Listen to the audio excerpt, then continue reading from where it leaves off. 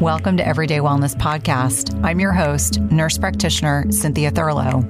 This podcast is designed to educate, empower, and inspire you to achieve your health and wellness goals. My goal and intent is to provide you with the best content and conversations from leaders in the health and wellness industry each week and impact over 1 million lives.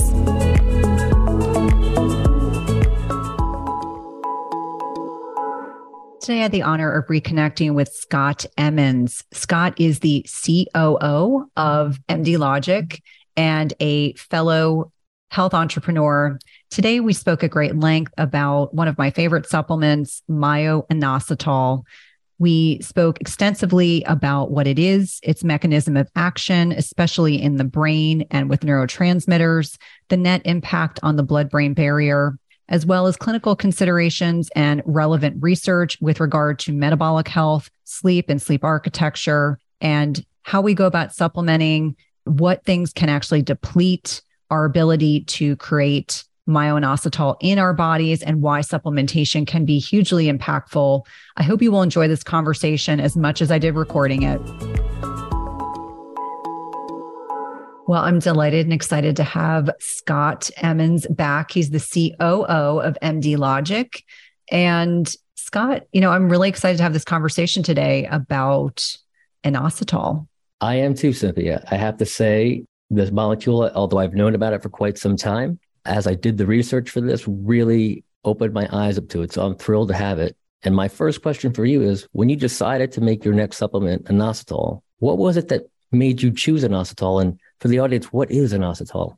Yeah, it's a great question. I think it's important to be fully transparent and share with everyone that sleep over the last 8 to 10 years has been elusive in many instances. And so I'm always looking for ways to improve my quality of sleep, to ensure that I am getting restful sleep. I mean, now I track my metrics on my Oura Ring.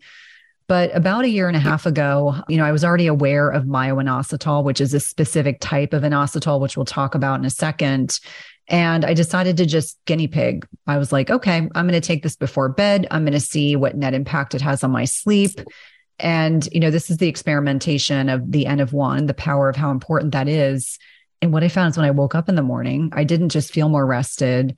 My sleep metrics absolutely recorded deeper and longer deep sleep. And for anyone that is familiarized with deep and REM sleep, they both have different purposes. One is really focused on brain health. The other one is really focused on bodily health. But as we are getting older, it sometimes can be more challenging to get high quality deep and REM sleep.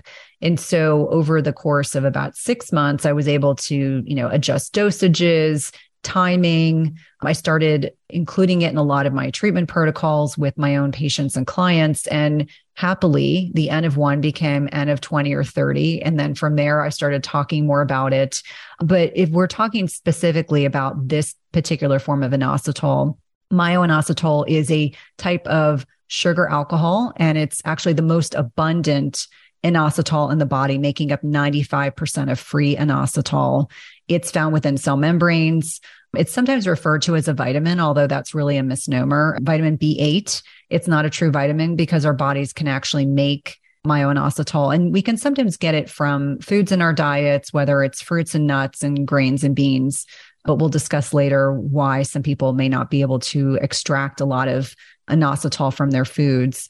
And we know that it acts as a signaling agent. It's not just about brain health. We know it can actually help with blood sugar, which for most of our listeners, talking about metabolic health is obviously a huge focus of my work. And then interestingly enough, it's also a nootropic agent. It helps the brain with cell signaling. And, to me, the more I learned about it, it was not just a supplement for women with PCOS, polycystic ovarian syndrome, although the research is really solid in that area. But it's a supplement that I've seen really compelling clinical results from patients, not just with improvement in blood sugar, but also improvement in cognition and sleep quality. And so that's really the basis of the supplements that we're working on together, is to make sure that they are focused in these areas, which are the areas I think most of our listeners are concerned about as well. And that alone is quite a list of things that this, this particular supplement can address. But there are more, which is interesting.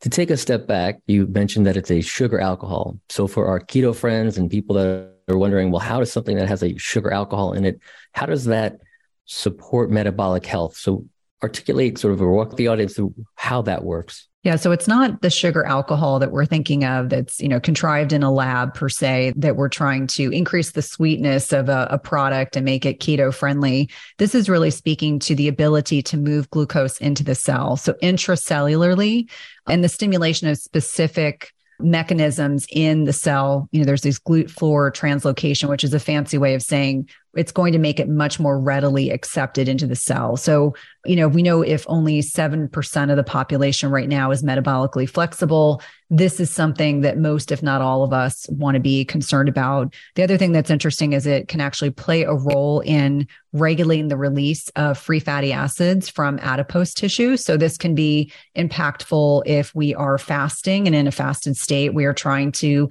utilize either stored sugar or stored free fatty acids as a fuel source. It's going to help facilitate that by, keeping our insulin levels a bit lower. And then interestingly enough, it can actually promote the conversion from glucose to glycogen. Glycogen is stored sugar. And so we store glycogen in our skeletal muscle and our livers, hopefully not too much of it, so that we end up developing something called NAFLD or non-alcoholic fatty liver disease. But there's several different mechanisms that can help with insulin sensitivity that are of particular interest to me. And, for those of us that are out there that are metabolically flexible, it can be very effective to help with maintaining insulin sensitivity. And for those that are actively working on improving their metabolic health, can be useful as well. So a couple of things there that I just wanted to circle back on. First is, when we talk about the sugar and the fasting, we're going to get questions on, does this break my fast? So I guess that's question one. Would inositol technically break your fast, given that it is actually working to pull in the sugar? What are your thoughts there? Well, it's interesting. I think it's always in the context of what is the greatest value. So from my perspective, if we are going from, maybe let's say our blood sugar is within a healthy range and we take inositol in a fasted state, I'm more concerned about making sure that you are maintaining this insulin sensitivity than I am about, the concerns. And I know it gets very granular, very nuanced. I know that I would say 50% of the questions that my team and I field on social media on a given day is related to, does X break my fast? So typically I take inositol in the evening, usually at the tail end of my feeding window. That's when I will take it.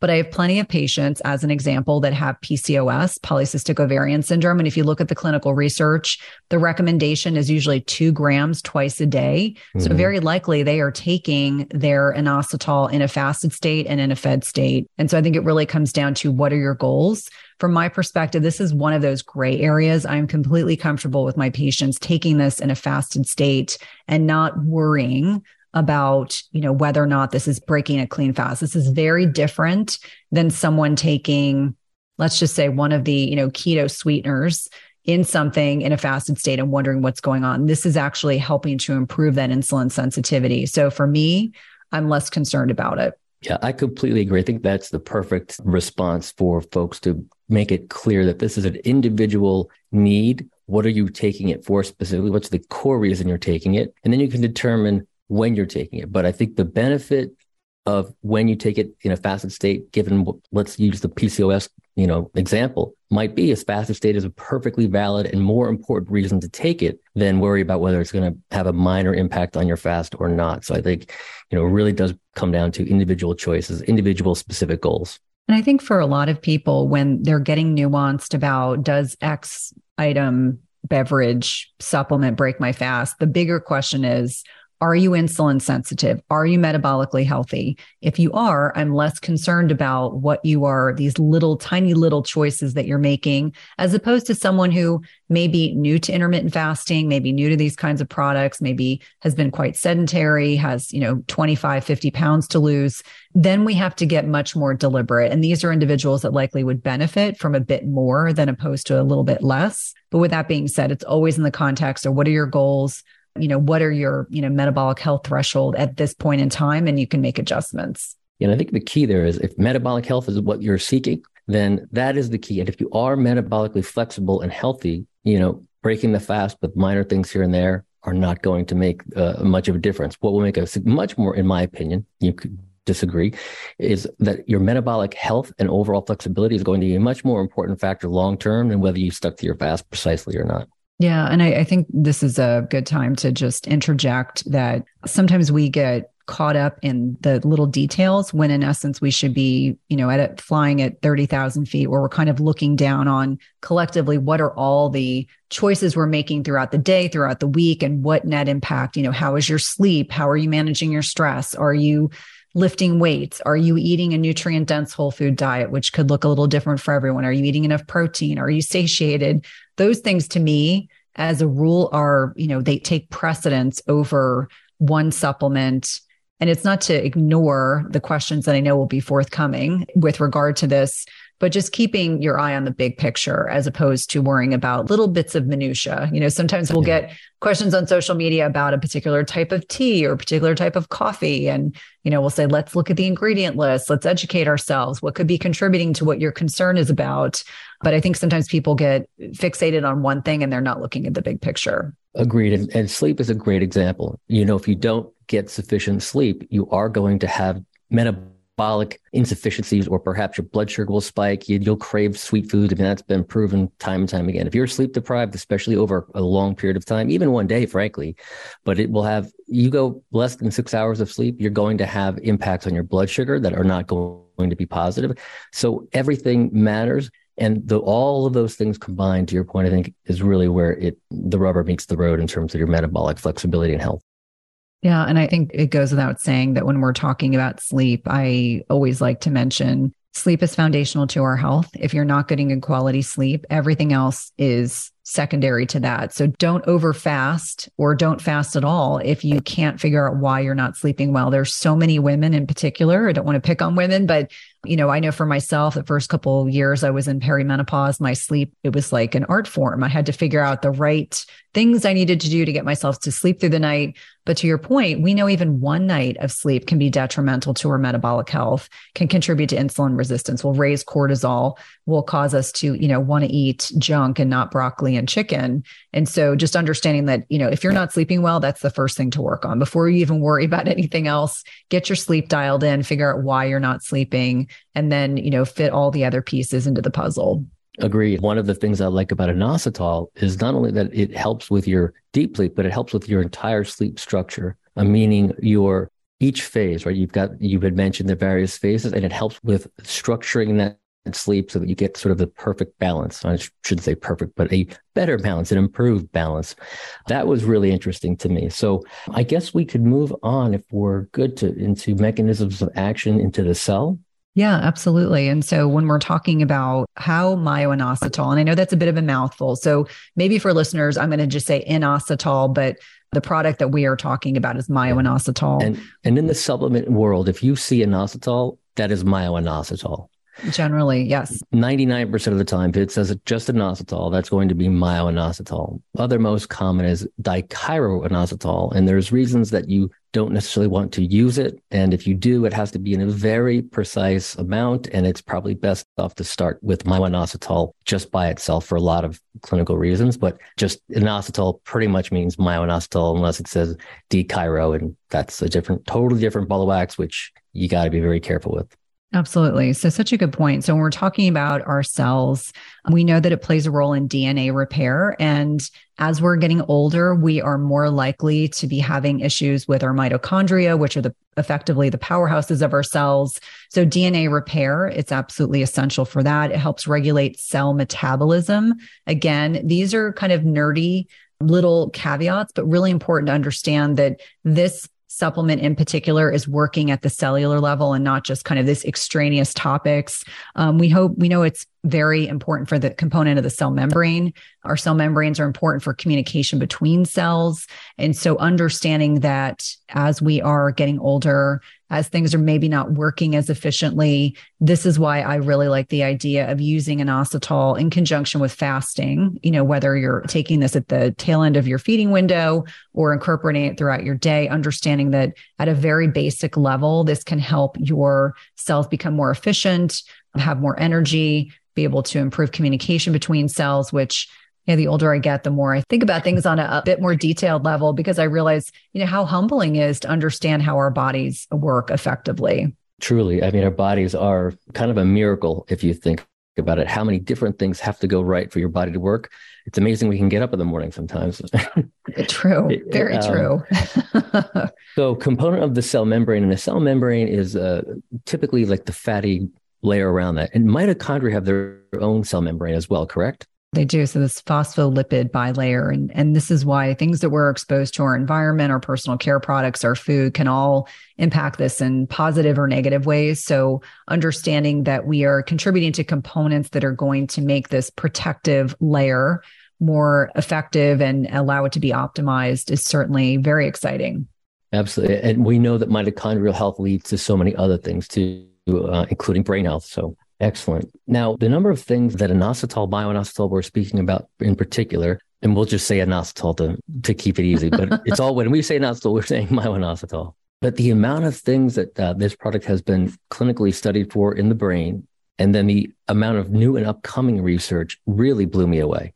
I had known about inositol for many years. I've known many people that have taken it, but when I started to get into the research, as you and I were preparing the product and preparing this podcast, I just was really blown away by the amount of influence this could have on your mood, on your cognition, on the speed of your brain, on your sleep architecture. So let's talk about the things in the brain and why you think it works there and why that's so important, and what are the core key things that are sort of provable that we can stand behind the clinical data on. Well, we know inositol is very effective with brain signaling. And again, as we've already talked about, it's a component of our cellular membranes. But starting with protection of the blood-brain barrier, being a previous ER nurse, there are specific substances that can cross the blood-brain barrier and others that cannot. Now that we understand a whole lot more about the gut microbiome and the interrelationship between leaky gut, leaky brain, understanding that inositol can be beneficial in helping to kind of strengthen that blood-brain barrier. The blood-brain barrier is designed to protect us, but in many instances, due through lifestyle, personal care choices, et cetera, can weaken this and can allow us to absorb substances into the brain that do not belong. I also think about neuroplasticity, which is this kind of concept where it allows us to create new neural pathways. It's also particularly beneficial with commonly recognized neurotransmitters like dopamine and acetylcholine and GABA and serotonin, understanding that it can strengthen and improve these specific neurotransmitter pathways, as well as communication between the neurotransmitters. I think about glutamic acid or glutamate and GABA. GABA is this inhibitory neurotransmitter, and glutamate is this excitatory neurotransmitter, and making sure that we're influencing the right neurotransmitter at the right time. You don't want to be, stimulated when you're trying to go to bed. You want to have this inhibitory, communication with GABA in particular. I also think about assisting in regulating sodium levels. We talk a lot about electrolytes on this podcast and how important they are. Knowing that inositol's involved in the regulation of sodium. There's a sodium potassium pump in the body across these cellular membranes. And this in and of itself helps with maintenance of myelin sheaths that protect our neurons. So down to regulating electrolytes, but also protecting the fatty myelin sheath that allows for proper transmission of impulses in between different brain cells, I found particularly interesting. I would have to agree. I'll start there, but there were a lot of things I want to unpack with that one so the myelin sheaths, to bring it into layman's terms, are like the rubber around an electric cord. And that rubber around electric cords keeps other electric cords from touching each other and shorting out. So I think it was ADLS, which was a nerve disease, the movie Lorenzo's Oil. Do you remember that movie? I do. And his son had that disease, and I might be getting the acronyms wrong or the verbiage wrong, but it was basically a disease of the myelin sheaths not being, properly built. So your myelin sheaths are so important because if they're not created well in your brain, then your neurons don't, even if you have the neurons, but the myelin sheaths are brittle or not connected, you can have little shorts, little skips, and your cognition can decline. And that goes for all of your nerves, right? You've got to have really good myelin sheaths, which also goes back to the point on that bilipid layer that protects the cell. That's a little bit like a myelin sheath for the cell, different mechanism, but you've got to prevent those short circuits. So that's really important for brain health and overall function cognition. So I found that fascinating. The other thing, just to tap into it, as you had mentioned, the how it works with choline, et cetera. There was a study I read that choline in combination with myo-inositol is also beneficial. Now, choline in itself is really good for your brain if you're not getting enough in your diet. So that's something we can talk about down the road. But I do take choline every day with my inositol, with my black coffee. And by the way, it does sweeten my coffee just a smidge. It's not like sugar, but just a tiny little sweet taste. So it's really made my black coffee more pleasurable. Well, it's funny. After I was hospitalized 4 years ago, I remember I got out of the hospital and I craved red meat and I craved eggs. So eggs are rich in choline, and I have eggs every single day, sometimes 4 or 5 at a time. And so I love that, you're seeing this improvement and taking choline on a daily basis. And then the interrelationship with inositol makes a great deal of sense. I also think about how inositol can reduce inflammation by actually reducing kind of pro-inflammatory cytokines. So these inflammatory substances that we find in the body, some of which are inflammatory in terms of cytokines, others are not, and then also impacts thought processing. This was something that I tried to get really detailed about because I found this particularly interesting as we are getting older, especially women in particular. As we're losing estradiol and testosterone and progesterone signaling in the brain, that can impact how, do we have brain fog? Are we struggling with trying to find the words? Understanding that thought processing as we're getting older can sometimes be mitigated by hormonal fluctuations, but understanding that there are things that we can include into our diet or supplement regimen that can help improve this. And it's interesting that this one research article that I looked at, it was talking about how when serotonin and dopamine levels are not optimized, so these are two neurotransmitters, as these are not optimized, it can actually make anxiety and depression worse. And this alone can impact cognition, memory, and contribute to some of the age-related decline that we see, but how the introduction of some of these lifestyle measures can make a huge net impact. Now, I know for myself personally, I always say that I can accept a lot of things that are changing in my body as I'm getting older, but the brain piece, I'm not willing to accept. So I'm always trying to optimize to make sure I stay sharp. I have teenagers I have to stay on top of, and, running a business and just being a good human. And I'm curious for you, when you were doing your own kind of research, what did you see that was specific to the neurotransmitter processing in the brain? Anything that you could add to that particular research that I had mentioned? So what I saw was similar to what you saw, that it does enhance the brain's ability to maintain both the amount of dopamine and serotonin, but also this part that you had mentioned, the neural pathways, helping to support the growth of neural pathways. Well, if you can grow neural pathways faster when you're learning something new, to me, that is a massive advantage, because as we age, growing new neural pathways becomes pretty challenging. So if you can do anything to help support that, and I think that's why I like to take the choline with it, along with other things that I think support that ability to grow neural pathways. And I take a lot of things that have BDNF in them, such as lion's mane, ginkgo biloba. They don't have BDF in them. They help the body support its own BDNF. Exercise, particularly aerobic exercise, helps with BDNF, which is brain-derived neurotrophic factor.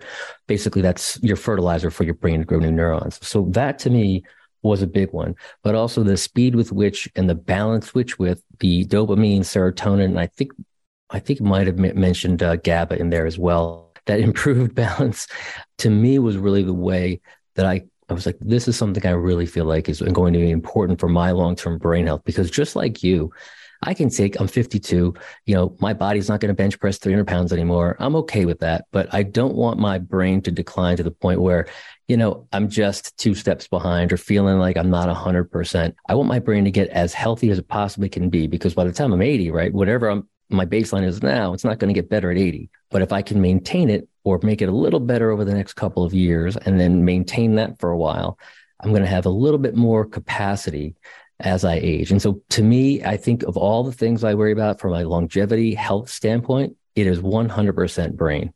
Yeah, same. And it's interesting how, even 10 years ago, I probably wasn't thinking that way. But the more research that I look at, the more I understand what's happening in the brain as we're getting older, if we're not actively working against the status quo.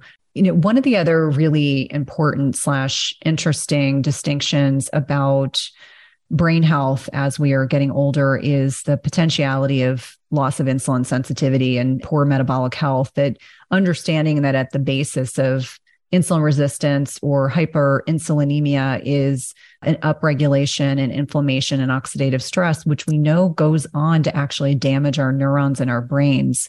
And unfortunately, I think for many people, they don't understand the interrelationship that our brains in the latter stages of our lives, 60s, 70s, 80s, and beyond, are made in our 40s and 50s. So understanding how critically important metabolic health is, not just to our bodies, but also our brains, is so, so important. And understanding that also maintaining insulin sensitivity can help with buffering these hormonal changes that are happening in women's brains and frankly, men's brains as well. The number one reason why men are, dealing with lowered testosterone levels is this loss of insulin sensitivity and also exposure to estrogen mimicking chemicals, as well as women.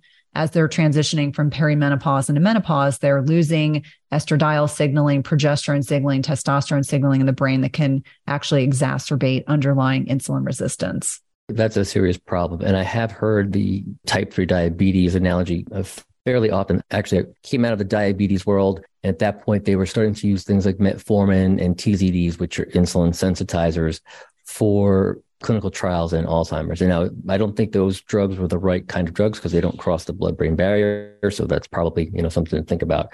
Speaking of crossing the blood-brain barrier and these issues with, keeping the cell structure intact, chemicals in our diet can actually make your brain, blood-brain barrier more permeable, and not in a good way, right? So you want to make sure that you've got your blood-brain barrier, you're doing everything you can do to protect it, because if it breaks down and negative chemicals get into the brain, you're going to have more death of neurons and sort of kind of keep your body in this constant state of inflammation that you just spoke about. So that's another thing, that in our diets, there's a lot of different chemicals and additives and food additives that you don't even necessarily know are letting things penetrate your blood-brain barrier, whether you're aware of that or not. Yeah. And just even thinking, I did a great podcast with Jeffrey Smith, who's this incredible advocate that's doing amazing work educating people about the dangers of certain types of pesticides and herbicides like glyphosate, and understanding that glyphosate creates, small intestine hyperpermeability, aka leaky gut. Guess what? When you get a leaky gut, you've got a leaky brain. So understanding that these things aren't entirely benign, and just being conscientious, not feeling like you have to be fearful about your environment, but just being informed and understanding that things like grains, where you can get some exogenous sources of inositol, can also be challenging for the body to break down, especially if I'm sure we'll probably talk about this, the role of phytic acid and exposure to these pesticides and herbicides that are designed to make quote unquote healthier crops can actually lead to, mineral issues, not being able to absorb as much minerals from the foods that we think we are, but also deal with, some of the health implications of exposure to said herbicides and pesticides. Yeah, we definitely have to talk about the phytic acid and natural exogenous sources of inositol. Now, again, we had mentioned that the kidney and the liver make about 2 grams in the kidney and about 1 gram in the liver. But one of the studies I read, despite where it's made, the most concentration of inositol is in your brain. So obviously there's something that your brain needs with this natural body producing compound that's critically important. But maybe it is time to get into the natural sources and why there are some issues there, or did we skip something along the way? No, I mean, it's interesting. We kind of touched on the fact that you can get some exogenous, which means outside the body, sources from nuts and grains and beans and fruit. What's interesting, though, is that in particular to grains, phytic acid is a component of a cell wall of a plant-based food that can actually impair mineral absorption in the body. So you may ingest said food, but your body may not be able to fully optimize. And so the statistic I read last night was that the average diet allows for 720 milligrams a day found in grains and seeds, but can be as low as 250 milligrams or as high as 1,600 milligrams, depending on the foods consumed. And it's interesting because as I was looking at different philosophies, research, organ meats can be a great source, but I know that organ meats for many people are either things they don't like the taste of, the flavor profile, the texture, trying to get these into the diet. But I thought it would be interesting to kind of identify some of the things that can reduce our ability to, be able to extract Myo-Inositol from food. So number one was insulin resistance or hyperinsulinemia. That was number one. And again, only 7% of the population actually is metabolically flexible. So that's important. Low salt intake. We have unfortunately have conditioned an entire generation of clinicians and humans that you want to have a low sodium diet. It's really that you want a less processed diet. Most of the salt that people are consuming is iodized salt, which is a low quality type of salt. It's not per se that we shouldn't have salt in our diet, because I'll be the first person to say we need high quality salt, but it's the quality of salt that we're consuming. Antibiotic use. How many people listening have been on multiple rounds of antibiotics? I certainly have had the benefits of needing to take antibiotics, but then understanding that that's largely impacted my entire body diffusely. And then interestingly enough, caffeine intake, so especially coffee, can reduce your endogenous stores of Myo-Inositol, which I thought was really interesting. You're bumming me out. Yeah, exactly. And low magnesium. So I'm always talking about magnesium anyway, but magnesium is critically important for the biosynthesis of Myo-Inositol. So just yet another reason why we need more magnesium repletion in our lives. And you just can't get enough from eating organic foods or using a whiff of magnesium every day. And I could go off on a whole magnesium tangent, and my listeners know this, but those are just some of the ways that our lifestyles, our modern day lifestyles, can impact our ability to, create endogenous Myo-Inositol and actually make it harder for us to keep our levels optimized in the body. Absolutely. I read the same thing, and it was kind of shocking to me because, again, I've done a lot of research on magnesium. And when magnesium was essential to inositol, I was like, what is magnesium not essential to? It seems to be essential to just about everything in the body. Yeah. But to your point, magnesium is drawn out of you for so many different reasons. Sodium, same thing. If you're completely, sort of sedentary person, or you don't, hot sports or saunas are not your thing, or you're not a big sweater, maybe you only need 2,000 milligrams a day. But if you're an athlete, especially a competitive athlete, you're going to need probably a lot more than 2,000 milligrams of, to your point, quality sodium, not processed sodium that's put into your processed pizza or from, the old fashioned little blue bottle there that's iodized salt. You want a good quality, high mineral, high quality mixture salt. And there's lots available. But yes, those are two critically important things. Yeah. And it's interesting. There's, over 300 enzymatic reactions in the body that utilize magnesium. And this is just one of many examples of why low magnesium is going to impact all of these other processes. And, I'm the first person to say that when I was working in clinical cardiology, we would recommend transdermal, so skin absorbed magnesium and oral magnesium to be able to optimize levels. So just understanding that most magnesiums are not going to get you to where you need to be. More often than not, most people need two different ways of getting the magnesium in, through the skin and then also orally. I'm pretty tolerant of magnesium. I take a number of different kinds of magnesiums, different forms.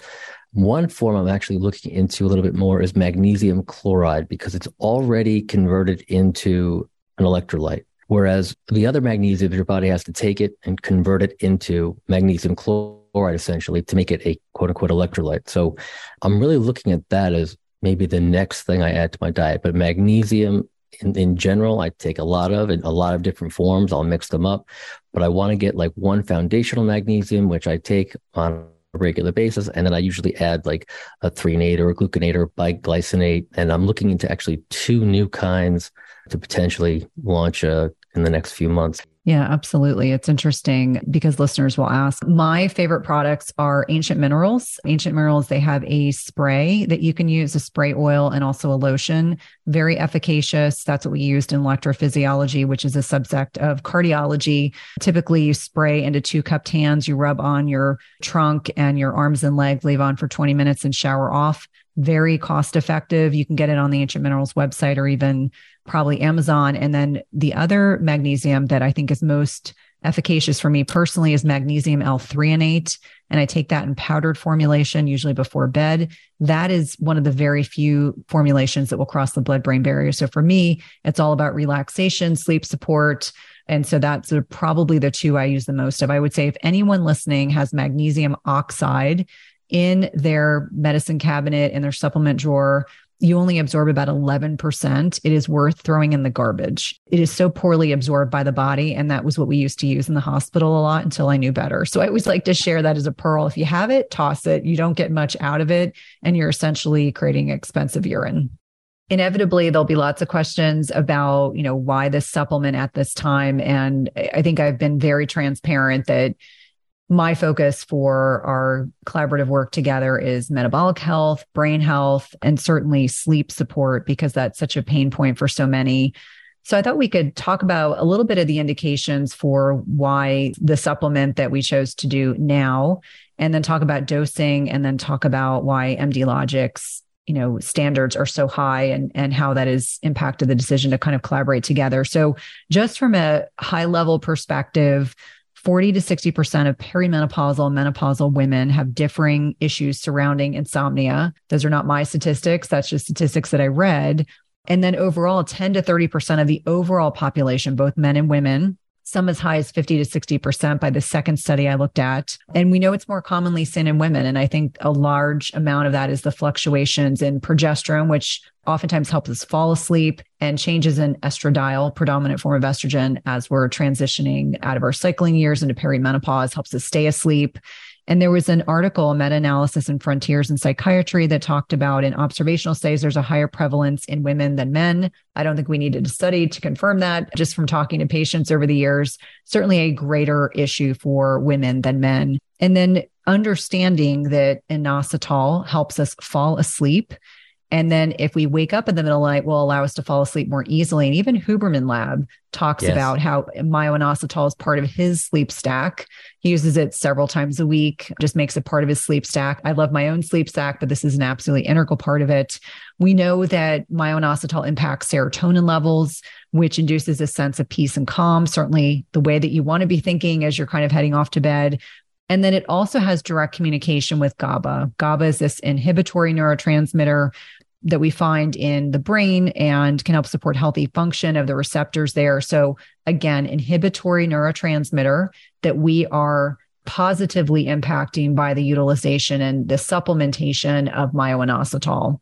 Yeah, the number of things that it does for sleep is really remarkable. As we talked about, the faster onset of sleep, the higher quality of sleep, the sleep architecture, the ability to fall asleep if you wake up. And that's my problem. I can fall asleep, but I will inevitably wake up at 1 a.m, thoughts racing. And 2 hours later, I'm still looking, at a podcast or something, and I can't fall asleep. Now, I try not to take my phone to bed, but when I wake up at 1 a.m, I'm like, I need something to kind of soothe my brain back to sleep. So that's great. And I have a sleep stack too, which now includes Myo-Inositol. And I also do my melatonin with that, as well as I'm just recently experimenting with L-theanine, which I'm really liking. I haven't quite dialed in the right dosage yet or timing, but I really like L-theanine both during the day as sort of a cognitive enhancer with my coffee. It keeps me from getting jittery and kind of balance that caffeine out. And then I take one of our products along with it, which is a choline alpha GPC, acetylcarnitine, and phosphatidylserine blend. I take that along with L-theanine in the morning, and then I take the L-theanine, the inositol, and the melatonin at night. And with that combo, I've been sleeping really well. That's great. And it's interesting because I have found that if I take the inositol every night, it works better than just using it as needed. So I do think there's some degree of cumulative effect. The therapeutic dose that I have found is 1 gram in the evening is very effective. If you look at research on polycystic ovarian syndrome or PCOS, you can definitely see therapeutic benefit from 2 grams twice a day. But obviously, if you're working with someone on your PCOS, an endocrinologist, a GYN, an integrative trained, healthcare practitioner, they may have you on other items as well. So definitely worth discussing with them. And it's interesting. There was one research article that talked about dosing in menopause is 3 grams a night. I haven't experimented with that. But having said that, I think the nice thing is, you can adjust. If I'm having a particularly stressful day, I may take 2 grams at night as opposed to 1 gram. I think it's, a nice starting point is 1 gram. And I do find that most of my patients do really well at that dose. So I've been doing about 3 grams, and that's been sort of my, the perfect Sweet amount. spot. Take, 1 gram in the day, 2 grams before bed. That seems to be my sweet spot. 4 grams seems a bit much. So I've kind of been balancing around 2 to 3 grams. One of the other things I wonder if it helps with sleep is, and maybe this is because of the GABA, but it has been shown to reduce cravings for binge eating disorder. It's been shown to help in panic disorders. It's been shown to help with some certain anxieties and OCDs. And I just wonder if all of these also are contributing to like the overall ability to sleep. If you have less anxiety, you're going to sleep better. Or is it you're getting sleep, thus your anxiety is lower? It's a chicken and egg sort of thing, but it just seems to kind of be working across the spectrum of things that disrupt sleep. Yeah, I think it's important just to understand that, as you mentioned, the chicken or the egg, looking at it as what is contributing to the changes in sleep. For a lot of people, they're anxious by nature. It's hard to shut their brain off. And so, things like L-theanine, as you mentioned and alluded to, is a really nice amino acid. It's interesting, we have components of L-theanine in green tea. We'd have to drink quite a bit to get enough L-theanine on board, but that calming effect that you get from L-theanine, that can be a nice adjunct to other types of sleep support. I would be remiss if we didn't at least touch quickly on metabolic health. I know we've talked a bit about it. We know only 7% of adults in the United States are metabolically healthy, and fewer than 1 in 15 have optimal metabolic health. That means that you're not being treated for high blood pressure or elevated triglycerides. You don't have a waist circumference greater than 45 inches if you're a male, greater than 35 inches if you're a female. It means your fasting blood sugar is optimized. I like to say between 75 and 90. And you have appropriate levels of HDL. So for women, greater than 55, men greater than 45. And technically, the metabolic syndrome diagnosis is made when you have 3 out of 5 of those. We know that Myo-Inositol can be helpful for insulin sensitizing. And there's solid randomized controlled trials on this. So we're not just, sharing, cherry picking research. We're really looking at the research. It can effectively help to promote weight loss in conjunction with that. And what I liked was there was one study that was talking about it can be used in conjunction with other medications like glucophage, magnesium, progesterone. In particular, you can utilize these concurrently. Again, if you're on any of these medications, talk to your prescribing provider. We're not providing medical advice, we're just providing guidance in terms of what the research is showing. It was interesting. There was one article that talked about how utilizing inositol with whey protein will help for better absorption. So if you're not dairy intolerant, like I am, for a lot of other people, you could probably throw it in with a shake or, make a protein pudding and know that you'll get better absorption from the whey utilization. I did not read about that. It's interesting. But now that I know coffee decreases my inositol, I'm going to put 2 grams in my coffee in the morning. Excellent. Okay. And I think something that I think would be super helpful is to explain to listeners, we have this partnership together that we are co-collaborating on supplements. What is it about MD Logic that distinguishes your company from other companies on the market? There's a couple of things. The first is what we've tried to do is partner with people like yourself that have extremely high standards of what they are looking for. So we don't do white label, which is private labeling a product that you already make and then just putting someone else's name on it. That's not what we're about. We're about clinicians or people that are in the know, that understand what they want in their supplement, what their customers want. That's the place we first start, is who are the people we want to work with, because we want to make sure that they are as committed to the quality as we are, that they're trying to do the best possible thing for their clients and patients, because otherwise it would reflect negatively on us. So that's where we start.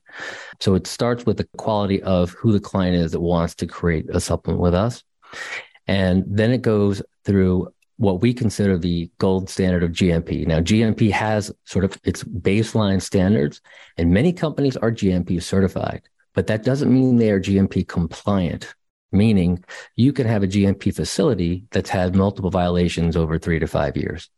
And I'm not suggesting that, every company has to have a 0, never has had a GMP violation, because they'll give you a violation for small things potentially. And when I say they, that's the FDA. And so what we do is we start the process by looking at the ingredient itself, making sure that the ingredient itself, before it even comes onto the factory floor. Now, this is not necessarily what most companies do, because you only legally have to test it at the end of the process. But we don't even want to bring the product into the door, into the quarantine facility where we make the products, because if it's infected with mold or toxins, it could spill over to other things. So every product is tested for toxins, mold, heavy metals, purity, strength, and identity before it even gets into the facility. Then what we do is we take that product and we create it in the perfect GMP process, which is you have to make sure that the product is stored at a certain temperature. You have to make sure that you use certain specification sheets. So even the documentation to make the product is important. So we make sure that if we make what's called a variation from time to time or a standard operating procedure, that every one of those is filled out, that each process is followed, that the person in charge of the facility is following that SOP to the letter of the law, meaning if they say it has to be 6 inches above the ground, the product has to be stored 6 inches above the ground. All of our products are then stored and climate controlled. Then we send them out for testing. Some products we send out for third-party testing, but we do 2 in-house tests, which is, again, we do all of those same things again at the end of the product. So let's say we're making a combination product and we use 7 ingredients. Well, after it goes through the whole process, you want to make sure of a couple of things. One, is it still as pure and clean as the day it arrived? And are all of the strengths, purity, and potency and identity of those products, what we said is in there? So if we said there's 100 milligrams of vitamin C, there's 100 milligrams of vitamin C. If we said there's 200 milligrams of astragalus, there's 200 milligrams of astragalus. And then is it pure? Does it still have the same levels of heavy metal as when it came into the factory? Or did it get exposed to something? So it gets tested before it comes in. We follow all of those other regulations, because if you leave something on the floor, it could get wet and it gets moldy. So what came in as clean is now on your floor. It gets moist because it's on a concrete slab, and then it might create mold. So we do the testing at the very beginning, all for the GMP plus heavy metals. And for certain products, we'll send it out for additional testing, such as enzyme products. We'll test out to make sure that the SPUs of the enzyme are active, that there's what we say, how many 125,000 for our serpeptase, for example. We send that out for third-party testing to make sure that that's how many active enzymes are in each of those capsules. So it's not just an internal test, it's also external. Now, some folks say, oh, we third-party test, but that also means that they're paying another client and another entity that they don't know the facility and they don't know if they're doing their job correctly. So it sounds great to do third-party testing, but unless you know that third party really well and you know they're following all GMP, you really want to have your own ownership and oversight to make sure that the lab assistants are doing that job properly. So we do both an internal, and then when we need to, we'll send things out for third party. On occasion, we'll send things out if we're questioning the potential toxins of something. We'll send it out for an additional screening for pesticides, for example. So we go through a very rigorous process. And then at the end, we also test it for shelf stability. So every single step along the way, before it gets into the consumer's hand, it's been sort of chain of custody tested across the board for strength, compliance, identity, toxins, heavy mold, etc. At the beginning, at the end, and it's climate stored from that process from the beginning to the end. The only part of that process we can't control is if it's in a UPS truck in California, there might be a couple of hours, but we test things to make sure that they can withstand that kind of temperature for a couple of hours. Whereas when you go to a mega warehouse, let's just say box stores and shipping stores, for example, you have no idea how long it's been sitting there. You have no idea if it's been followed, GMP has been followed through that process. And so we feel really good about the products we send out, because the ingredients are what we say, purity is what we say, the heavy metals are what we say, and we pass all of those tests on the front and the back end. That's what we feel really good about. And then we work really hard to make sure that the product we're delivering has the least amount of toxic things in it and is the best for the environment it can possibly be. And we're working more and more towards that with each new product. Now, we're a young company, so we inherited some of the products we have, but each time we redo a product, we're taking out the steroids and the palmitates, making it in a glass bottle to reduce phthalates in the world and plastics in general. You and I could talk about that plastics forever. So we're really taking extraordinary efforts to make sure that the product that shows up at your door is the best possible quality you can get. Yeah. And I'm so grateful for that. I talk all the time about, how most pharmaceutical grade companies don't third-party source to Amazon. I think a lot of individuals are surprised to know that buying pharmaceutical grade supplements is really the way to go. If you're going to choose to take a supplement, making sure that you're purchasing from a company that has such a rigorous set of standards for evaluation, transportation, and preservation of their products. Now, for listeners that are still listening and tuning in want to be fully transparent and share that the pre-sale for Myo-Inositol or Inositol starts on March 11th through the 19th. You can get 25% off, and you can go to www.cynthiathurlow.com/inositol. That's INOSITOL, a little bit of a mouthful. And then from March 20th to the 31st, you can get 15% off. So obviously you want to jump on board when it goes on sale, and then understanding you don't need a code for the pre-sale that will get you directly to the discounted price. Again, www.cynthiathurlow.com/inositol, INOSITOL. A little bit of a mouthful, but it's fully worth it. Scott, always a pleasure to connect with you. Let my listeners how to connect with you outside of the podcast, how to reach you on social media or through your website. So the best place to reach me is at Longevity Protocol on Instagram, or Collagen Guru on TikTok, if that's your thing. But primarily, I don't do Facebook, so you won't find me there. And if you would like to get a hold of me directly to talk to me specifically about anything, you can reach out to the mdlogichealth.com is our website. Reach out to us there. Just say, hey, I'd like to speak to Scott Emmons, and our assistant will get you in touch with me. Great. Thanks so much again, Scott. It's always a pleasure connecting with you. Cynthia, pleasure as always. Thank you so much. If you love this podcast episode, please leave a rating and review, subscribe, and tell a friend.